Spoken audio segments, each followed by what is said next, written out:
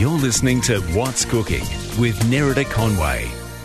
And welcome back to What's Cooking on Macquarie Radio NTS. I'm Nerida Conway, and I'm sitting here trying to keep a straight face, but you're making it not easy for me, with a chef that many of you will know his face, and once he starts talking, you'll know his voice as well. Alastair McLeod, how are you? Miss Conway, I am top of the world, thank you. Now, look, you've done so many things. I mean, obviously, you're from Uzbekistan with that accent. Do you know what? I am fair dinkum. I am from. This is where I am from. Don't tell me you're not there. You're not from there. I was totally joking because you're very Irish. But... No, I am from here. This is what? This is where. Is this just something you do to kind of, you know, how long have we pull got? chicks? Yeah, that's right.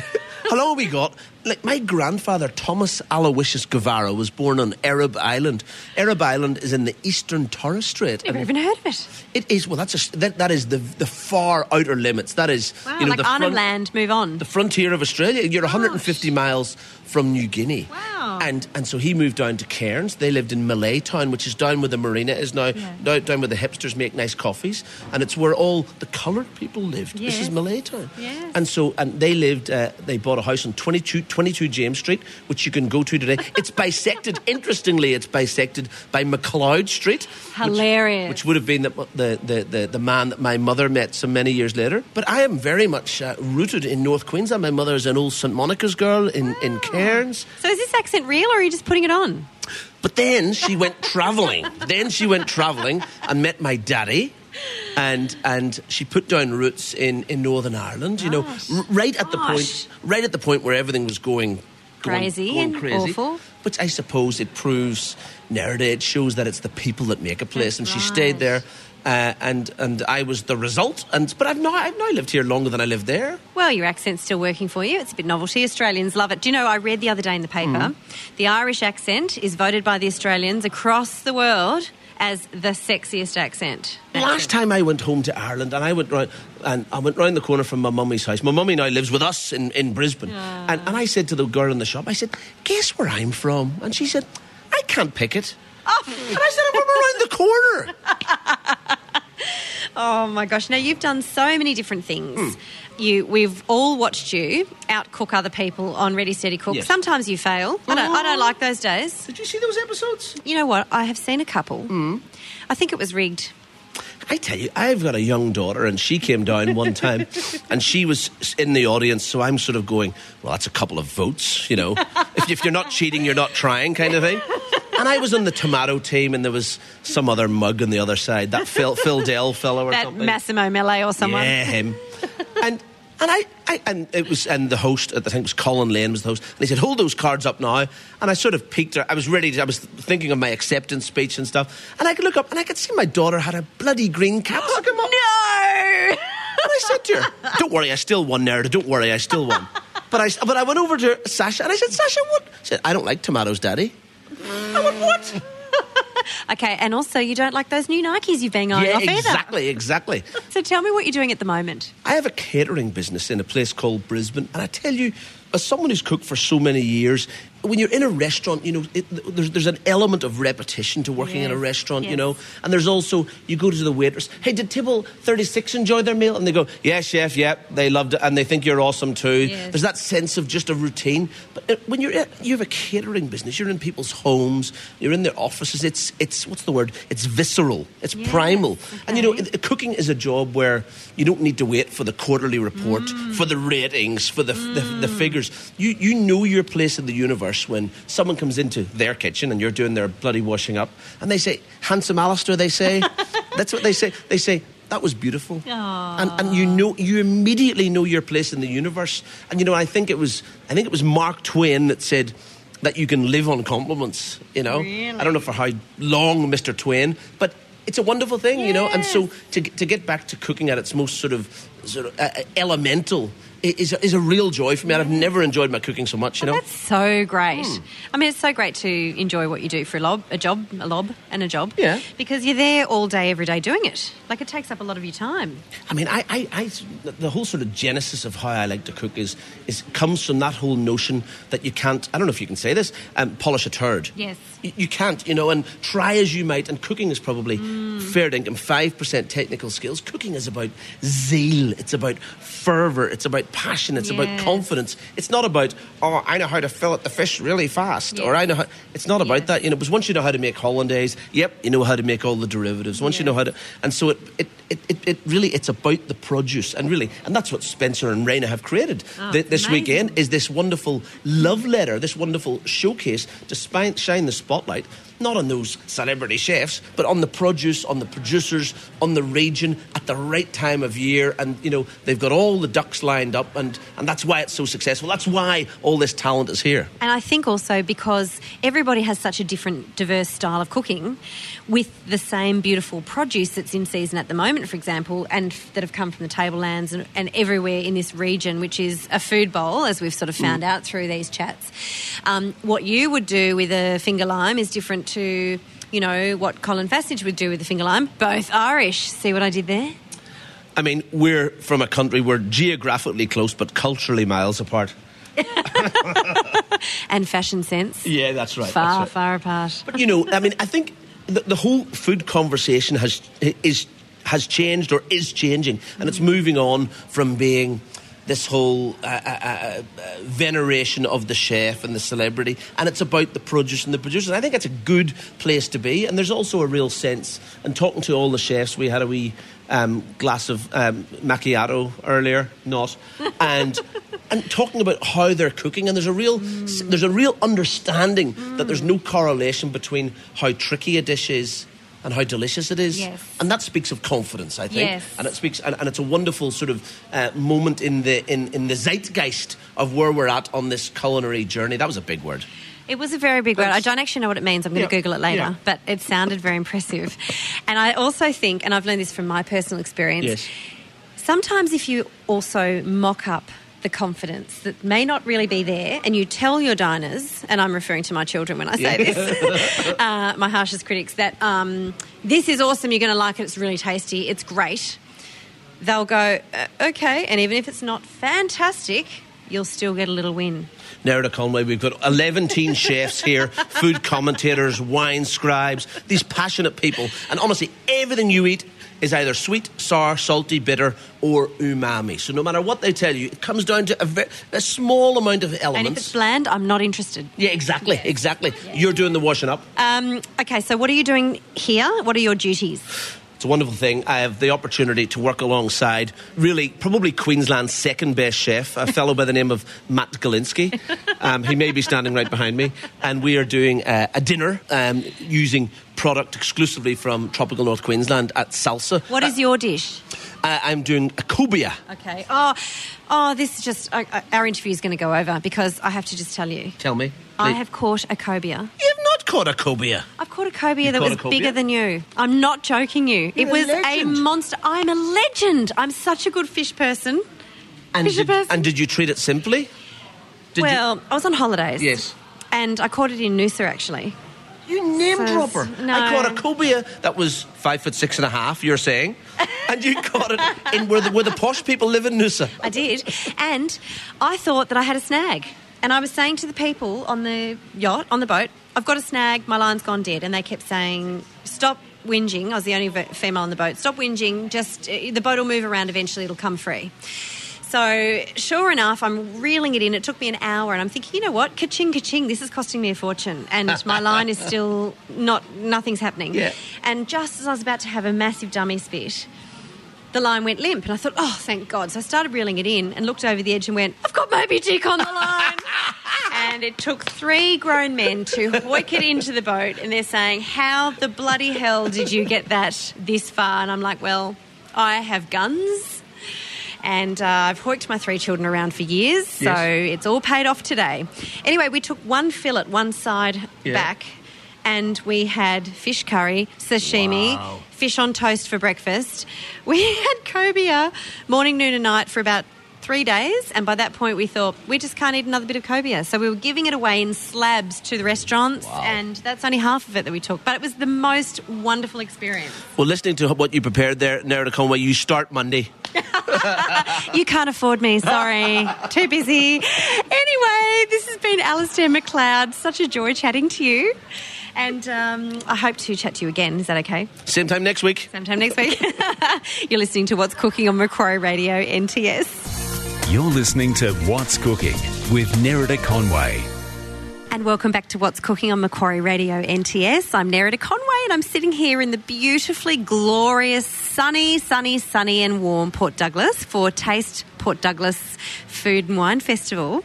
And I've got a very special guest who honestly has been on my, if I could invite them to a dinner party conversation when people ask you this throughout your life, it would be this beautiful lady. It's Valli Little, who is the senior contributing editor of Delicious Magazine, among other things. Well, yes. I mean, I'm still very much involved with Delicious, and I was there right from the start when we launched it. How long ago was that? It's 14 and a half years ago now. It's actually, I'm not just saying this to you because you're here, but it's my favourite food magazine of all time. I love it. I pore over every single edition.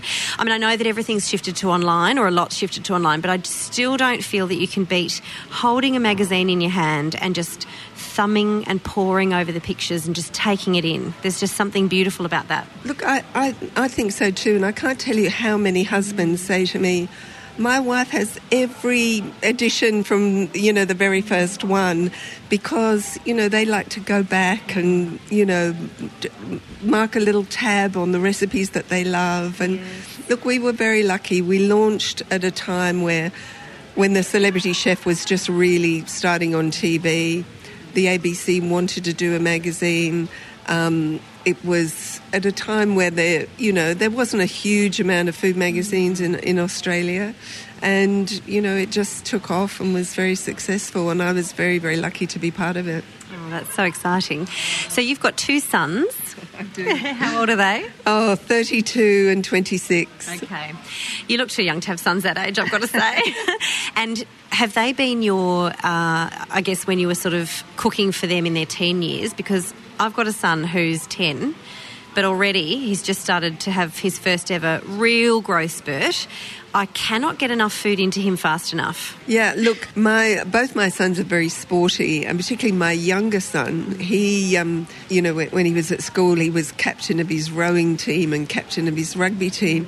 So I seem to spend all my weekends cooking for, 15 very burly young boys. And their friends. And their friends. And I always say one of the best jobs I ever did, I was boat shed mother, and that was every Friday night I'd go and cook for all the rowers. It was about 40 boys altogether. And it was so special, cooking for them, not only because they appreciated the food, but because I knew that I was, giving them something good and nutritious, ready for a big day. How did you not get roped into the Olympics? Do you know what? I think now that Macquarie Radio understand your skills, I reckon you'll get a call next time the Olympics is on and they're going to want you to cater. Sounds good to me, I think. I don't know what I'm admitting or committing to, but yeah.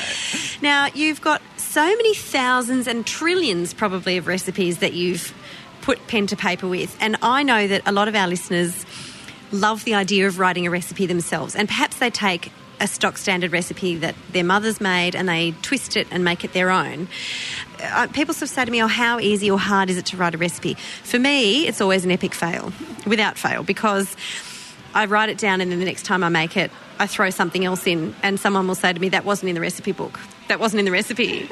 And I'm not a recipe follower. But when I try other people's recipes, it's very hit and miss. Sometimes it works, sometimes it doesn't. And I don't know why. I think it could be because ovens differ or someone just doesn't have any clue. So how do you face that challenge of putting a recipe down that the ordinary person like myself can put together and know that it's going to turn out mostly the same as yours? I tend to keep things relatively simple. I'm about sort of creating a lovely dish that, looks great, that you're proud to put on the table. But I'm not one for, going and finding 30 different ingredients that are then going to sit in the store cupboard for months afterwards. I have Newton things. Yeah, yeah. So, I think, simplicity is one of the things. Writing a recipe, I feel so blessed to have, been able to work in the food industry, particularly in Australia, at probably the most exciting time when, we came from a nation of meat and 3 veg to now probably one of the most exciting countries in the world. Multicultural, really, with all of our tastes. We're a melting pot of different cultures. Anything goes. We're not bound by the traditions of food that some countries like France and Italy are. So, you can have any one thing any time, a time of day. Some of the Italians in Melbourne, I've got to say, where I live, are still bound by their traditions. Well, there's an Italian lady who comes to my house for dinner sometimes, and she brings her own pasta because she won't eat anybody else's. And look, I respect that. I think that's a good thing. So, when I'm writing a recipe, I've got no boundaries. So it can be really what I feel like. Yes. You mentioned I've got 2 sons. They are the best critics of all. I try and test recipes endlessly to make sure I'm happy before they go in a book or the magazine. And my sons would willingly tell me if they think that it's not up to scratch. I think I write a lot of recipes during the year, and I do a book a year, and by the end of the year, I'm completely devoid of another recipe. Oh, I can imagine. I'm brain dead. There's nothing left, and I sit there like a squashed tomato for about a month. And then I think, and I do a lot of, the internet's the most wonderful thing these days for research and finding out what other people are doing and looking at pictures on Instagram and sort of just taking inspiration from that and then making it your own. And do you have to get on board with trends in terms of, when cake pops hit? And all those sorts of things, or do you just do your own thing? I'm not a fan so much of trends, and I'm not a fan of these cakes these days that are don't look like cakes.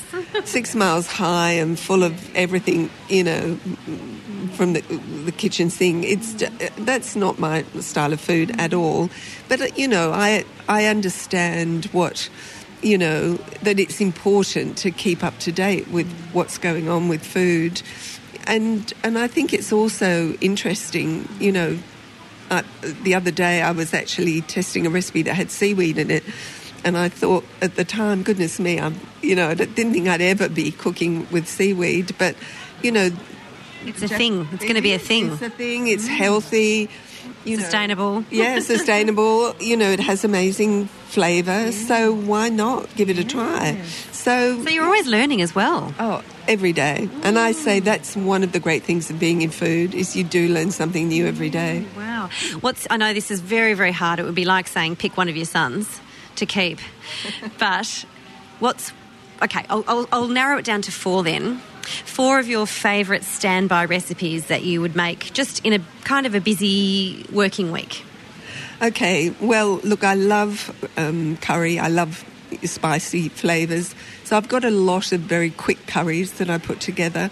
On a good day, I make my own curry paste. If I'm busy, I wouldn't. But I always make sure I've got lots of fresh herbs, to keep that freshness there. So there'd always be a curry.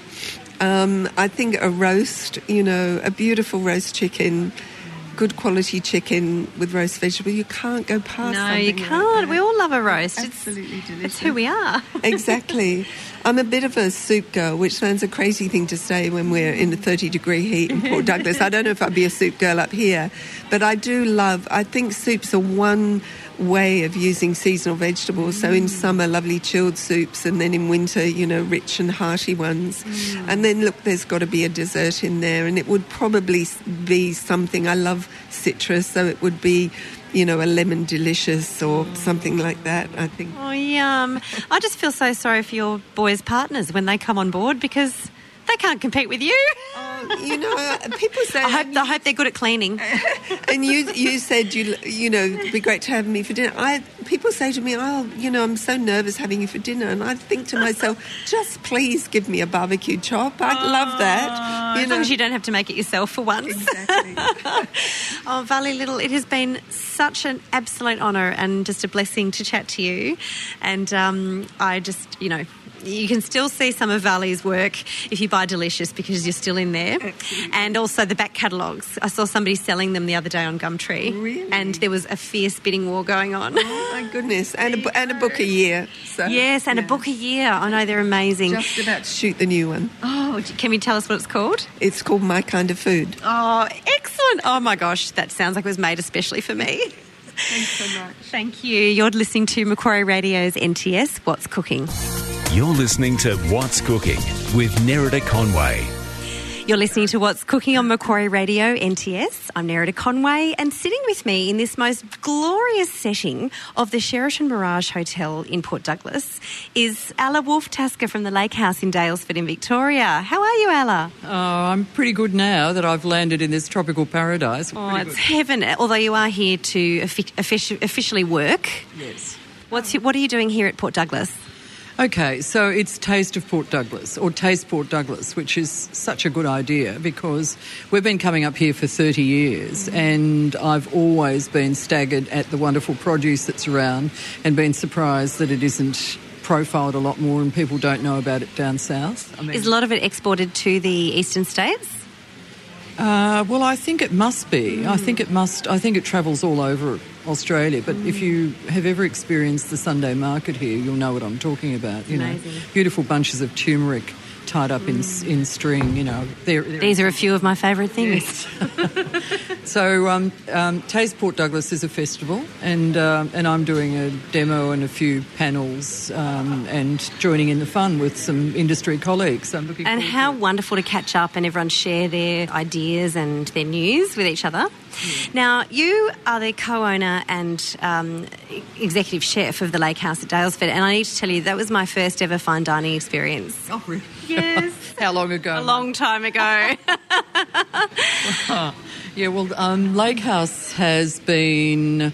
It's really interesting. It's sort of developed a pattern over the years of people remember specific celebrations. They come for celebrations, for engagements, for anniversaries, for get-togethers with friends that they haven't seen for ages. People bring people from overseas. So it really feels comfortable for me. And I have so many people that come and say, we've been touched by the place in some way. And so it's a real privilege. How did you come up with the entire concept of it? Did you grow it gradually? Did you just kind of open it and go, bang, here it is? Oh, well, it's nothing like it was when we opened. We opened our doors at the end of 1983, really the beginning of 1984. So a long time ago. I mean, most of the people I work with weren't born then, so it gives you some perspective. Look, it was a ridiculous story, really, because I trained in France. My parents were Russian emigres into Australia, and they were great cooks, domestic cooks. But they good borscht? Yes, good everything actually. My father was a great cook, and so was my mother, and they enjoyed cooking. But when I said I want to cook professionally, and I could never imagine doing anything else, and I wanted to have a restaurant, they just fell about laughing because they came to Australia to make good. So they wanted a lawyer, a dentist, or a doctor or something. So being an only child, post-war only child, I did the dutiful daughter thing and went to, did a detour into tertiary study. But all of the time... What did you study? Oh, psychology, Russian, English literature. Which is all very helpful for your job now. Psychology was, trust me.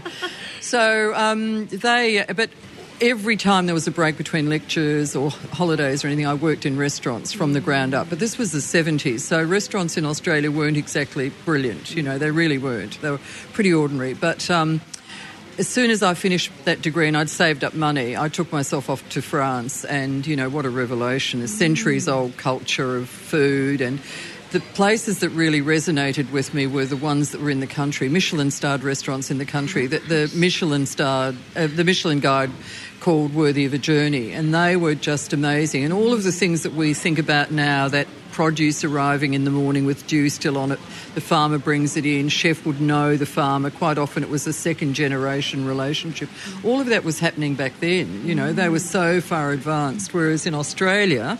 no one ever travelled to the country in search of good food. Well, you'd go to the Bunyip pub and get a good parma. Maybe. If you were lucky. If you were lucky. Or Devonshire tea in a cafe. There were no destination restaurants. So I had this vision of, what I wanted to create. Of course, we had no money and there was really no resources for it. And also I hadn't thought about why there weren't any destination restaurants in Australia. Fortunately, when I came back, I met my husband, who's an artist, but he could also draw and construct. He could build. So that was, I think the universe was smiling at us. But also he's a really acquiescent chap. So when I said to him, darling, I want to have a restaurant in the country, he said, why not? Well, Except now, if you asked why not, I mean, there was a zillion reasons why we shouldn't have done it. Sometimes ignorance is bliss, isn't it? Well, we hadn't thought about why Daylesford was so cheap. We hadn't thought about why no one had destination restaurants in Australia. There were no small local producers. There was no local trained staff. We had very down at heel community. They were, quite impoverished farmers. So there were no local people who would come to the restaurant. And in those days, if you opened a restaurant, certainly anywhere in the country, people would come and ask for toasted sandwiches. And, my opening menu was Shiraz glazed squab, goat's cheese souffle. It was nuts. It was early 80s in the country. Wow. I mean, people just... So not even any apricot chicken? No. The total disconnect between the vision and the reality, because we bought an old paddock, a denuded paddock covered in Carex and blackberries. This is the same location you are now, by the way? Yeah, same spot. Yes, right. And that lagoon area where we are now, that was the local swamp where locals used to dump all their rubbish. And so my mother wept when she saw what we bought, but I kind of thought, waterfront land. It was swamp front land. Yeah. And terribly denuded and covered with Carex and blackberries and gauze. And it took us 4 years. We actually hand-built the first building, coming up on weekends, living in a caravan and then going back to Melbourne and working. So it was a real labour of love, because apart from not working out why nobody really thought of having a destination restaurant in Australia before, we had no money. So we kind of built as we had money. Yeah. And as our energy flagged, we'd stop a bit. And during this time, Larissa was born. Just to add a bit more to the... She was in the caravan squawking away while Alan and I were trying to build... In the caravan. I mean, it was insane. It was when I think about the total disconnect between the vision and the dream and the reality, I mean, I can see why my mother wept.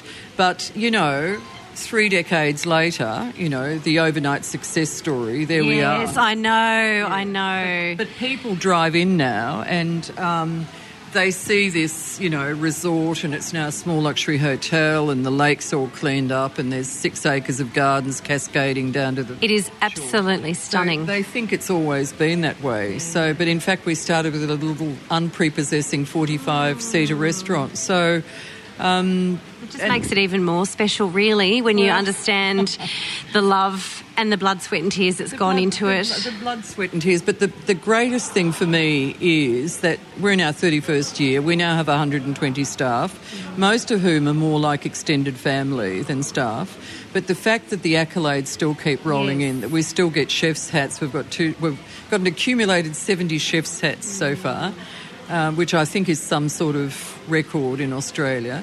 And what I love about you and your place is that not only can you go there and have the most wonderful, memorable weekend or overnighter of your life, and the food is just so beautiful, Alla, honestly, but you also do masterclasses there. So you love... Yeah, and I love the fact that you have so many different chefs from all over the country coming to the Lakehouse to do cooking classes that anybody can go to, and also that you champion and showcase these smaller local producers in the area by using their ingredients and talking them up. I mean, they need to make a living as well, but their produce is amazing and wonderful for people to know about it. Well, creating that local food culture has huge benefits for the local community. Sometimes we can't use the local produce because there's just not enough of a particular ingredient, but we always promote them, and we also always send our guests to buy some of that produce, because a local, like our village that is now surrounded by small-scale artisan farmers, is entirely different to the village I remember in the late 70s, which was surrounded by big ag, people growing one crop that was destined to go somewhere else. And now we have rare breed beef and cattle. Amazing. Yeah, pork, lamb. We have harvest, heritage vegetables and fruit. It and really the wine is too. Beautiful wines. It really is a real food bowl. It is. Look, if you haven't been to the Lakehouse at Daylesford in Victoria, there is honestly no excuse. There's no more putting it off and thinking, yes, I must go there. It is, you can't just rock up. You've got to book, because very heavily booked out. But Alice, and honestly, when you stay there, you must have a meal of some kind, breakfast, lunch or dinner at the Lakehouse, because it's all part of the amazing experience. Really, and say hello to Alla, because she's beautiful and lovely, and she'll chat to you, very friendly. Alla, this has been Alla Wolf Tasker from the Lakehouse in Daylesford in Victoria. Thank you so much for joining me. Thanks, Nerida. You're listening to What's Cooking on Macquarie Radio NTS. On Macquarie Radio NTS, this is What's Cooking with Nerida Conway, bringing you a tasty assortment of all things food and wine. Hello and welcome to What's Cooking on Macquarie Radio NTS. I'm Nerida Conway and I'm so excited to be bringing you the show today from Taste Port Douglas at the Sheraton Mirage. We'll be chatting to Chef Alex Herbert from New South Wales, also Chef Matt Golinski from the Sunshine Coast. Alla Wolf Tasker's joining us all the way from the Lakehouse in Daylesford. We're also going to be chatting to Valli Little, who's a long-standing editor and consultant now to Delicious magazine. And honestly, Valli is one of my food heroes. I can't wait to chat to her.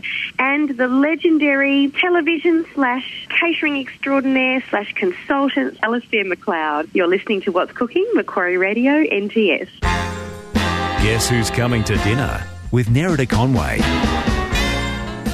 And welcome back. You're listening to What's Cooking on Macquarie Radio NTS.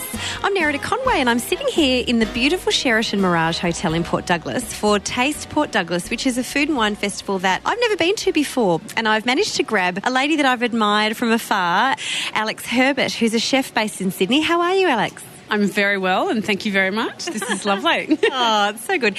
Now, everywhere I go in the industry, lots and lots of people talk about you in a very glowing, positive way in terms of your food, your skill, your experience in the industry. Tell me, how did you get into food in the first place? I've always loved cooking. I came from a family of women who cook, and my cousins are great cooks as well. And some of them have also gone into cooking professionally, not as chefs, but in the field of cooking, which is really lovely to see. So it was something I'd always loved doing, but it never even occurred to me that it would be something that I would do professionally. I went to university and, just kept thinking. What did you study?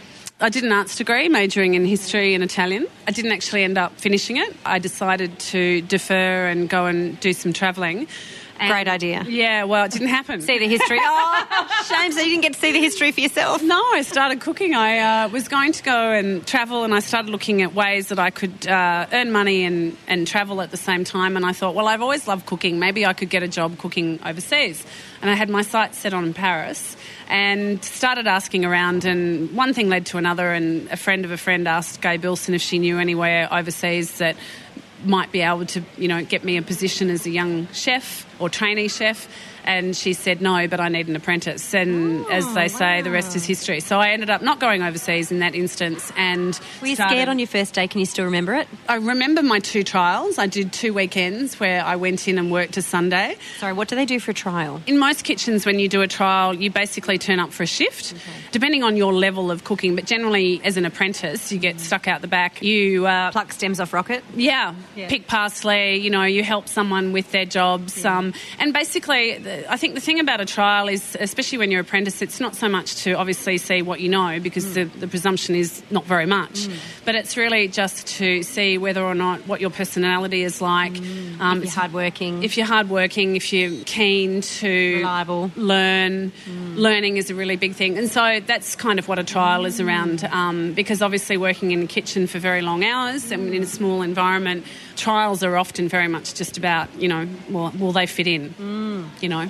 So tell me about Bird Cow Fish. So Bird Cow Fish was the name of the first restaurant in Balmain, which in actual fact Martin Boats came up with that name. The thing about the name was that I'd cooked with Marty for over a year down at Sailor's Tie, and I was leaving to open up this restaurant with my then husband. And my food is very simple, even the dish I'm doing here tomorrow night at QT for the dinner with Matthew Kemp and Colin Fassnage. It's a good old-fashioned apple crumble, but yum. My food is very much about, and always has been, very produce-driven, and provenance is very important to me. And so the name Bird Cow Fish was it was kind of in 3 words. Well, it was all about the birds and the cows and the fish, the produce. Yeah, whether it obviously not restricted to those 3, but it was symbolistic of the fact that it was just very, very simple food based on the produce that we wanted to use. And what sort of produce? I know you don't do the markets anymore, but you produce things that are worthy of markets. And what sort of things are they, and were they? So So when I started at the market, I still had the restaurant, and I started at the market for 7 years ago and closed the restaurant. It's very tiring, I've got to say. Yeah, no, they're early starts. And eventually this year I just realised that I just was tired of getting up at 3 a.m. on a Saturday morning and feeling exhausted, by 4 o'clock. And I absolutely adored it. I was passionate about it, but the time was just right. But the thing about my stall, which I'm quite proud of, is that it was quite unique in that pretty much all the food, all the ingredients that I used to create the food at my market, where possible, was sourced from the market. So all our eggs, our bread, our butter, all our fresh herbs, all the fruits that were used in the pastries, everything I could possibly get, the olive oil. And so, because I felt that it was a privilege to be there, and I wasn't just down there, just to feed people and whatever. For me, it was important that I was an extension of what the market was all about, and it was the full circle of, from paddock to market to baker back to market type of cycle. That is so ridiculously gorgeous. I love that story. Really well. Are you still making any of this really cool stuff? Because I want some for Christmas. So, not really. I'm sure your family do as well. Yeah, not really. I do the odd events, and obviously I'm here this weekend, and I've done a few Cooks Co-op lunches. But probably more and more now, I focus on cooking for my friends and my family, which is something after 25 years in a kitchen I probably didn't do very much of. And also I work full-time now, pretty much, as a food consultant, focusing on food strategy to the public and private sector. That's awesome. Pretty much my job now is that I find food and beverage operators for my clients' venues. So they might be local council, they might be, corporate groups, but quite often they need, corporate caterers in their offices, or cafe operators in their foyer cafes, or they might have a landmark building, like the Shelley Beach boathouse that they need to put an operator in, and I get around Sydney and behind the scenes just quietly. And what I love about that is that you can have some say in knowing that if I work in a big office building and I'm trapped there and I spend a lot of time there because it's my job and I don't really get out to choose what I eat, and the temptation will be to bash in some chips, and there's nothing wrong with chips. Yeah. But I guess you've got some say in creating something that is just so much more broad for people to eat, and healthier and seasonal and all that kind of thing. Yeah, too. At the end of the day, that's, we advise our clients that this is what's working really well on the street, and if you want to keep your people in the building, then you really need to be able to offer something that's benchmarked to what is going on outside of the building. Oh my gosh, I love that. So I do that, and then I've just actually finished editing the new book by Matthew Evans that Hardy Grant are publishing in October, which is For the Love of Meat, and that's a new 3-part series that goes to air on SBS in October. Wow. And I've put together a book which is a collection of 60 recipes, about 20 from Matthew and 40 from lots of other chefs around Australia. So how do you flick a recipe from one of your mates? Well, in this instance, I didn't have to because the time frame was so short. Okay. I took what I could get, but they were all pretty good. Good chefs, good recipes. I don't ask chefs that I don't think will give me good recipes for recipes. Yes, that's true. Okay, so I think now you need to go on your trip. Yes, I do. I agree. I need to go on my trip, for sure. Now, if anyone wants to get in touch with you, have you got a website? I don't, but I'm working on one. It's one of the things that I also need to do later on this year, but I can always be found at info@birdcowfish.com.au. Excellent. That's info@birdcowfish.com.au if you want to get in touch with Alex Herbert, who might be able to consult to you. And I'm on Instagram @birdcowfish, and I have a Birdcowfish, Alex Herbert Birdcowfish Facebook page. Excellent. Well, thank you so much. I'm not coming to your dinner tomorrow night, but can I snaffle some apple crumble anyway? See if I can do that for you. Thank you, Alex. You're listening to What's Cooking on Macquarie Radio, NTS. You're listening to What's Cooking with Nerida Conway. And you're listening to What's Cooking on Macquarie Radio, NTS. I'm Nerida Conway. I'm joined by Matt Golinski, who's one of Queensland's finest chefs. And you're a Noosa boy, is that right? Have you always been a Noosa boy or a Queensland boy? I'm a Sunshine Coast boy. I grew up in... That's what I meant, Sunshine Coast. I grew up in a place called Palmwoods, which is just sort of south west of there, I suppose. Now I went to Nambour High, so me and Kevin Rudd, we were a few years apart. But so I kind of grew up on the Sunshine Coast. I moved. I ignored my parents and relatives' ideas of the idea that I should go and do an apprenticeship at the Big Pineapple, and I moved Don't knock the Big Pineapple. No, nothing wrong with that. No, I could probably be making a very good Sunday right now, but I decided to move to Brisbane and do my apprenticeship down there, and then did a lot of. I mean, here we are sitting in Port Douglas. I finished my apprenticeship. I bought a dodgy old Bedford van and I travelled around Australia for a year just fishing and reading. How awesome. And this is one of the places I came and fell in love with, so it's really lovely to be back here.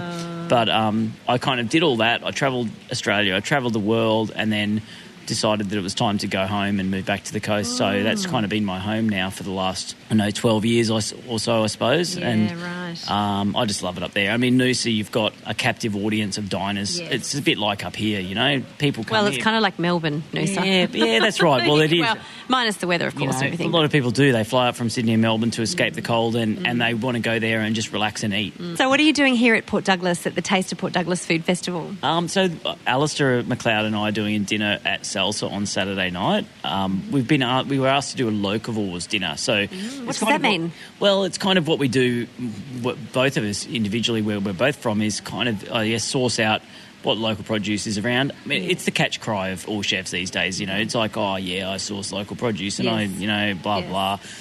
From our point of view, both of us are food ambassadors in our own region. So I'm food ambassador for the Gympie region, Al does Lockyer. So we actually spend a lot of time actually going out and meeting and getting to know the producers out there. That's awesome. To me, it's the most rewarding part of being a chef is actually going to farms and seeing how things are grown, really getting to know the people. I'd say Alla would say the same thing, but you get to know their kids' names, their name of their dog. So you go to the farm and it's like, hey, Rusty, like family. Yeah, you are.